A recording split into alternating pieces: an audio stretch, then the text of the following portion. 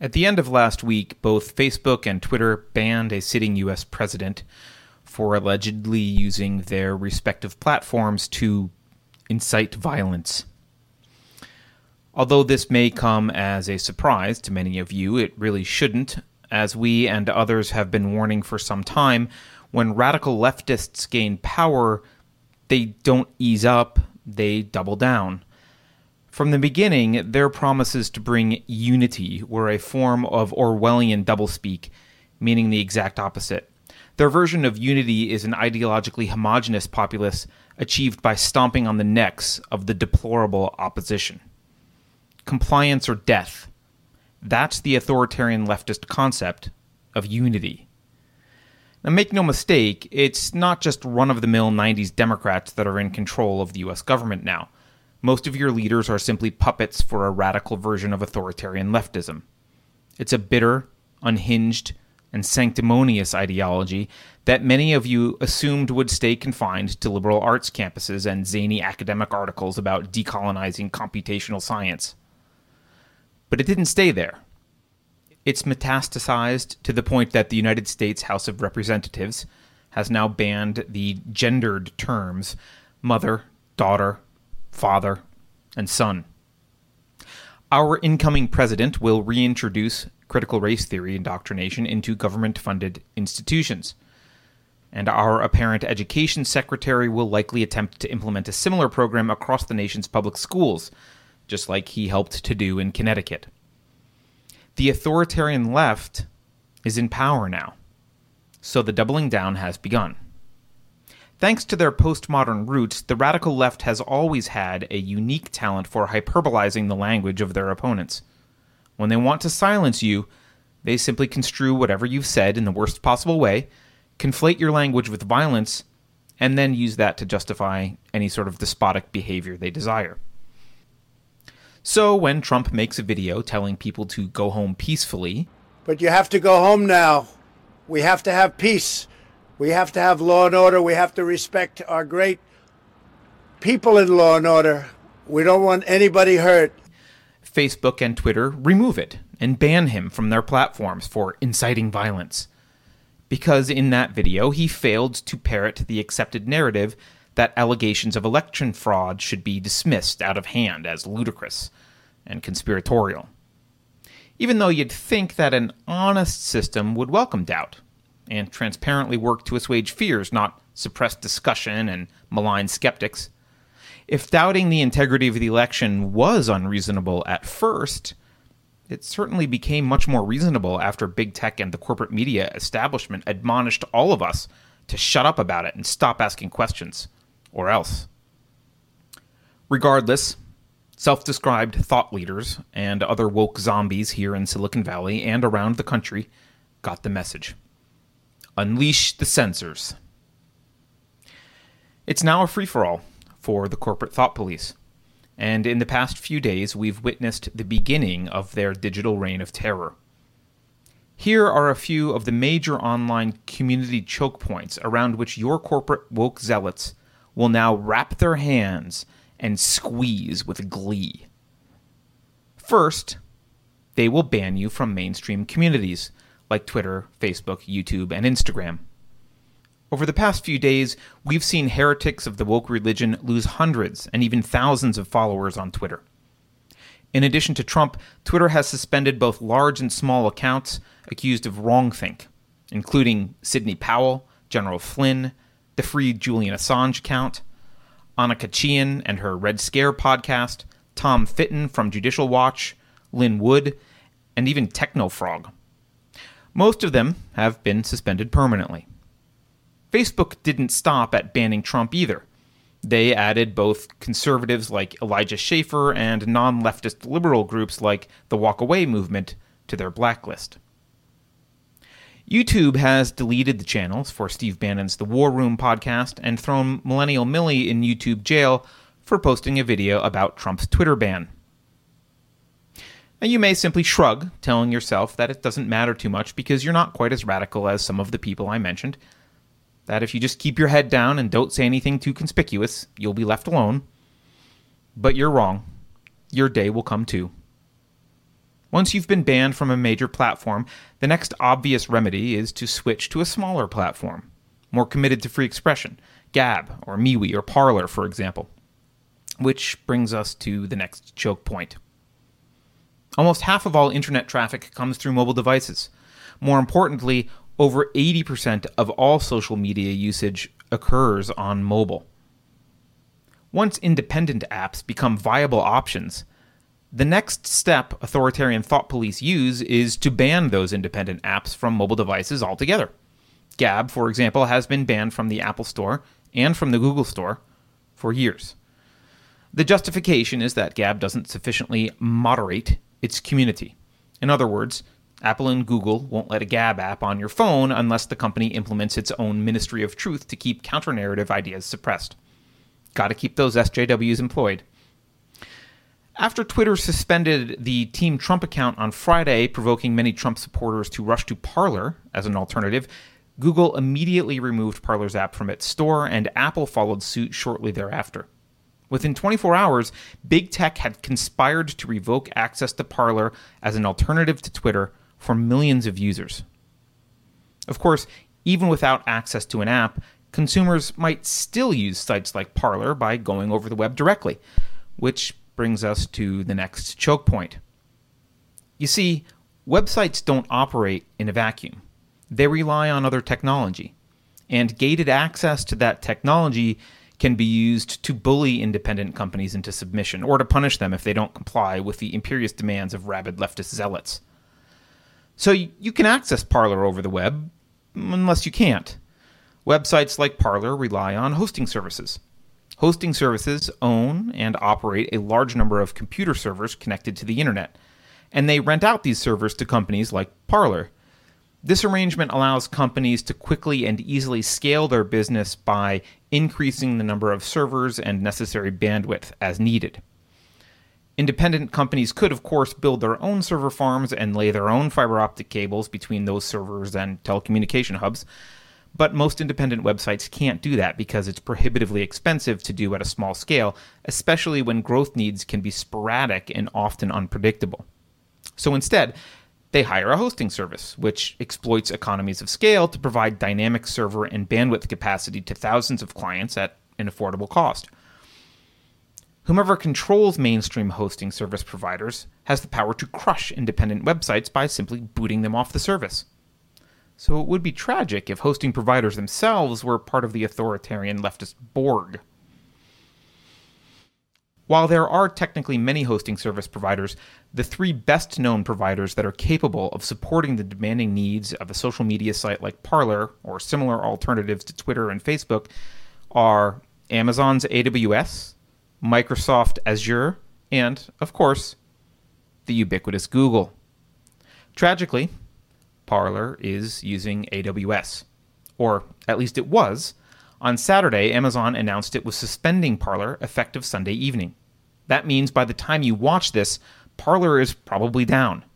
Maybe for good. At least until they rebuild without AWS.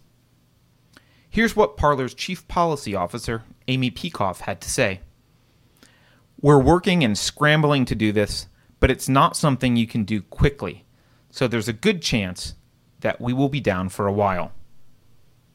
It's not just hosting service providers that can disrupt independent companies like Parler. Modern websites rely heavily on intricately connected third-party services. And when a large player like Amazon or Apple places a company on its blacklist, many smaller organizations fall in line out of fear of being labeled guilty by association. The CEO of Parler, John Mates, explained to Fox's Maria Bartiromo on Sunday. Well, it's devastating is what it is, and it's an assault on everybody. I mean, they all worked together to make sure at the same time we would lose access to not only our apps, but they're actually shutting all of our servers off tonight, off the internet. So they made an attempt to not only kill the apps, but to actually destroy the entire company. And it's not just these three companies. Every vendor from text message services to email providers to our lawyers all ditched us too on the same day. When Bartiromo asked if this could put Parler out of business, Mates gloomily explained, John, can this put you out of business? Oh, I mean, it would put anybody out of business. I mean, this they could destroy anybody. If, by some heroic effort, not to mention a monumental infusion of cash from upon high, Parler manages to build its own replacement for AWS and other canceled services, it's still not out of the woods. You'd think it would be, of course. You'd think if a company owns its own hardware connected to the internet that it would finally be out from under the jackboots of leftist busybodies like Jack Dorsey and Jeff Bezos. Unfortunately, that's not the case. Which brings us to yet another choke point. Can you feel the squeeze yet? That choke point is the phone book of the internet, or the domain name system, DNS for short. To navigate to a website like Parler, for example, consumers might visit a search engine and click on the links provided. But savvy users know and expect propagandized engines like Google to make finding blacklisted sites like Parler close to, if not actually, impossible.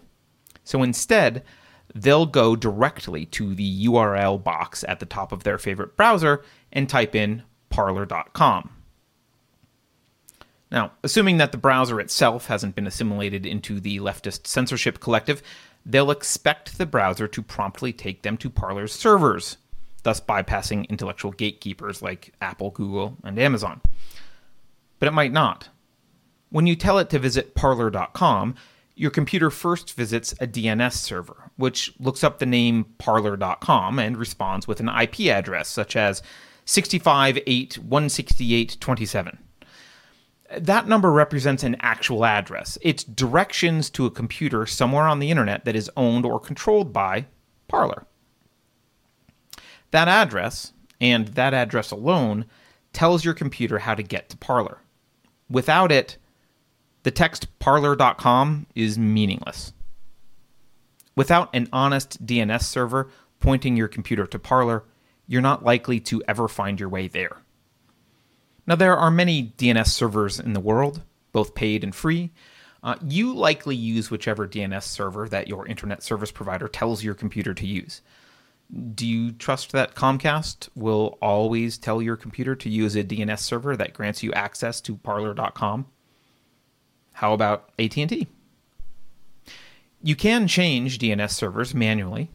Some of the most popular free DNS servers are OpenDNS, Cloudflare, and everyone's creepy favorite stalker, Google. But the DNS system is an effective choke point that authoritarians are already quite adept at manipulating. Although anyone can operate a DNS server, censors like the Chinese government have decades of practice at effectively using methods such as DNS poisoning to control access to unsanctioned websites. Faced with a coordinated effort by major tech companies to censor you at the DNS level, you're likely to lose. Even juggernauts like Facebook and Google end up on the losing side when China actively uses these tactics against them. Now, we could get deeper and more technical in our discussion of how authoritarian leftists can and will censor dissenting voices, especially now that the United States government is an official ally. Before long, we'd find ourselves talking about the need to build a parallel internet entirely, and then a banking system, and then the need to protect both against military action by irate governments with itchy censorship fingers. Theoretically, the discussion about technical attacks and countermeasures is endless, but with each level of increasing sophistication, outwitting the censors becomes increasingly unlikely. There are no silver bullets here, save one: to fight. The way to end the reign of leftist authoritarian censorship is to fight the culture war. If you work for a tech company hell-bent on censoring free speech in the name of corporate virtue signaling and vapid feel-good platitudes about unity, quit. Take your talents to an upstart rival, or start your own company if you've got the gumption. Stop working for the empire. A disgruntled stormtrooper is still an agent of the Imperial forces, no matter how much he grumbles under his breath about it while he's firing his blaster. If you don't work for big tech, you can still fight by standing up against the movement to normalize authoritarian leftist culture. It's not normal. It's not honest. It's not American. Use your voice, take the reputation hit, Speak out. You can't run from it. You can't hide. Listen. Understand. The sanctimonious authoritarian censor is out there. It can't be reasoned with. It can't be bargained with. It doesn't feel pity or remorse or fear. And it absolutely will not stop. Ever. Until you are dead.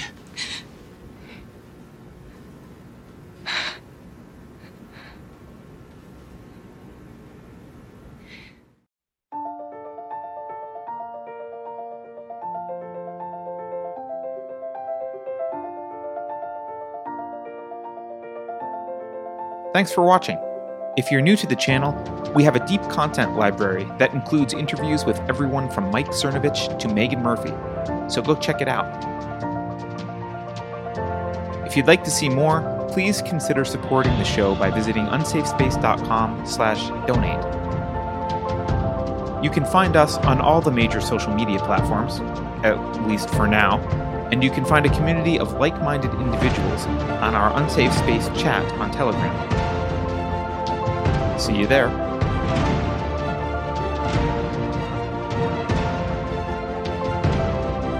Warning. This is an unsafe space. Dangerous ideas have been detected. The content of this production has not been authorized by the Cathedral. Pay no attention to it. For your protection, the following co-conspirators have been unpersoned and marked for cancellation. Any association with these individuals will result in a reduction of your social credit score by EY. Please note, the purging will continue until unity is achieved. If you think about it, no one should be allowed to express opinions. But don't. Think about it, I mean. That's not your job. Thinking has been scientifically proven to be less efficient than compliance.